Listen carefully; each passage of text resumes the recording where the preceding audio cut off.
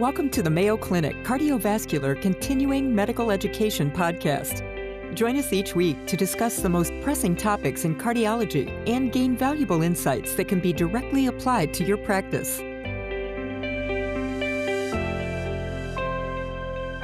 Just like to welcome you all again to another in our series of interviews with the experts. I'm Malcolm Bell. I'm the Vice Chair for the Department of Cardiovascular Medicine here at Mayo Clinic, Rochester, and it's my distinct pleasure and privilege to have Dr. Alan Jaffe with us today. Dr. Jaffe is a professor of medicine and a professor of laboratory medicine and pharmacology, who I think everyone may appreciate is an expert with the topic of troponins, and he's been involved with this right from the very beginning in their development.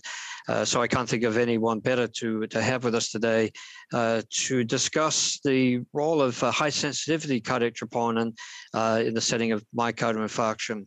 So Alan, welcome today. Thank you very much, Malcolm. It's my pleasure.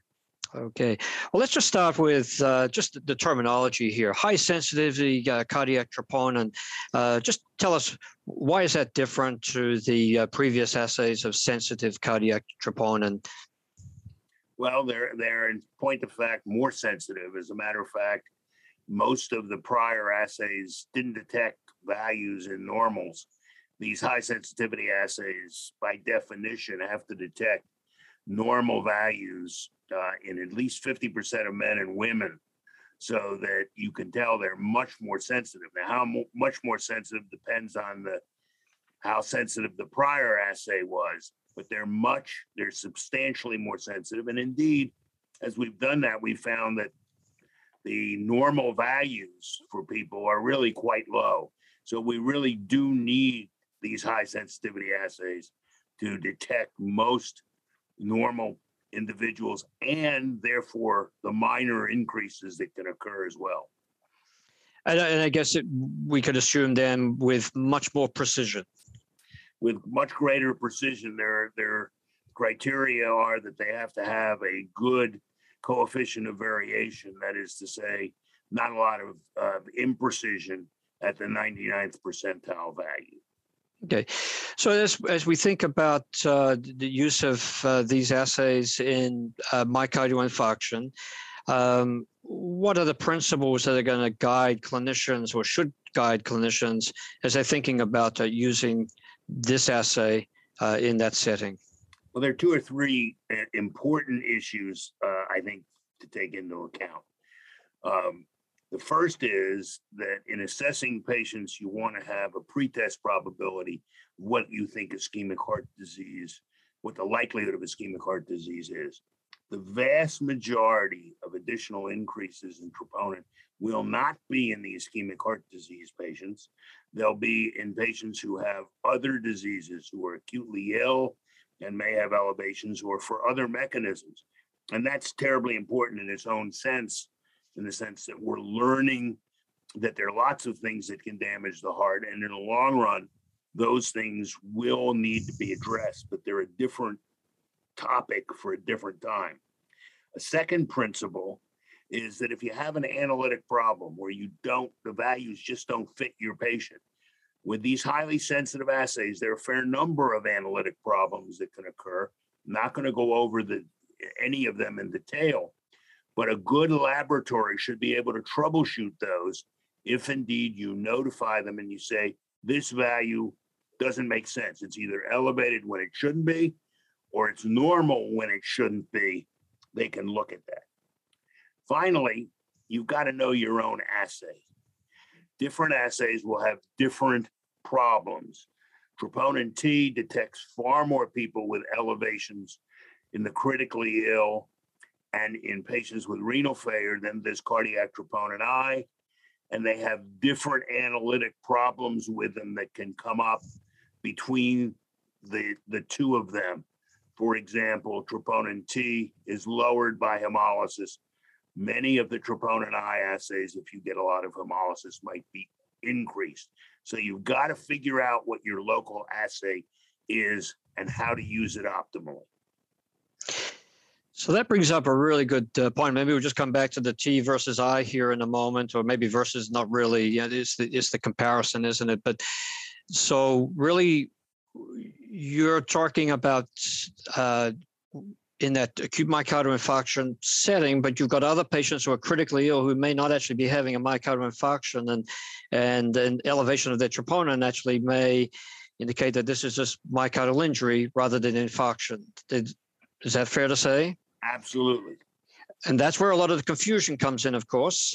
Someone who comes in with pneumonia and then that troponin is elevated, and then the cardiology team gets involved, and there's a question about what to do with that patient. That's obviously a very common scenario. So just playing devil's advocate, from a cardiologist standpoint, is there benefit or harm in using the troponin T assay versus troponin I? Would there be less confusion among patients who are presenting without myocardial infarction and more an injury related to their concomitant disease? In the ischemic heart disease realm, the sensitivity and specificity of those assays is very similar. However, it is true that cardiac troponin T is more apt to be elevated in other causes over and above that of cardiac troponin I. That's well reported. Now, that doesn't mean one is better or one is not better. One could argue that detecting myocardial injury is important whenever one detects it. But from the MI point of view, troponin T, therefore, is going to give one what cardiologists might call a little bit of additional noise. I think the important concept, though, that has gotten lost is that you need to have a clinical situation where you really have ischemia. And what happens so often is we say, oh, well, this patient has tachycardia. That has to be supply-demand imbalance. And ischemia isn't even present. So I think most of us would argue that what the clinical cardiologist needs to do is to insist on specificity of the increase for the ischemic heart disease patient. That's not something troponin can give you, whether it's I or T. It's something you have to get from your own clinical gestalt. That's a really good point. And so obviously with, the question about myocardial infarction, we're looking for some, evidence of ischemia. Presentation with chest pain, ECG changes, maybe some imaging non-invasively that might help you with that. And I think we both agree it's not always easy, but we should make that attempt to really work out what the underlying problem is. So let's just then move on, Alan. In terms of the utility of this in the emergency department, so we're not necessarily talking about when they've been admitted to the hospital, the intensive care, but in that first presentation, and let's just talk about the patient who's presenting with chest pain, with or without abnormalities on their ECG, and obviously ST elevation. That's a different situation, and we know what to do with that. We think. But with respect to rapid rule out and rapid rule in, that seems to be where a lot of the advantages of high sensitivity troponin lie. Could you expand on that? Maybe just start with the rapid rule in. The rapid rule in that has been used in Europe has suggested a very high value would rule one in. Now, if one is taking an all-comers group, as we do in the United States, where a lot of the critically ill patients get troponins, and because people are worried about type 2 type events, then those values need to go up very much higher. But if you take the classic person whose presentation says, I'm just here because I have chest pain, and that's the only evaluation that's necessary, a value of 53, which is for troponin T, what's been advocated by the European Society, gives you about an 80% rule-in rate.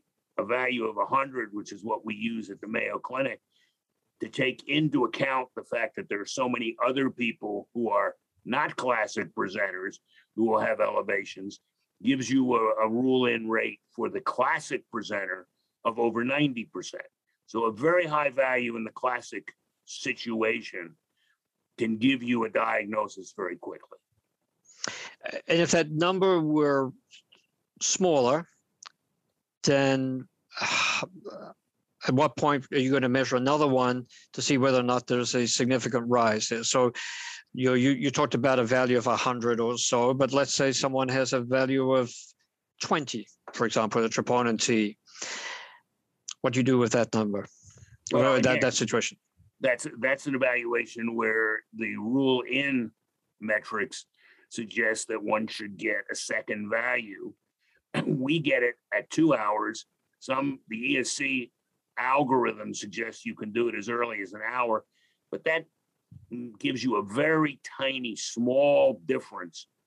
And if you look at these assays, some of them, in particularly at lower levels, aren't precise enough to do that. So we took the safer route, which was to go with a 2-hour protocol, which gives you a difference. And if you get a substantial difference, the difference we use is 10 to rule in, 4 to rule out. And there obviously then is a middle ground of about 10 to 15% of patients will give you that rule in. The one other caveat for that is you need to be somewhat later. If you've come in within 30 minutes, this may be a difficult triage to make. You need to come in within 2 or 3 hours as indicated in the ESC guidelines. Beyond that, you can start to rely both on single sample rule out and single sample rule in. Okay, so you're advising not to necessarily embrace that 0 to 1 algorithm, but more the 0 to 2 hour algorithm.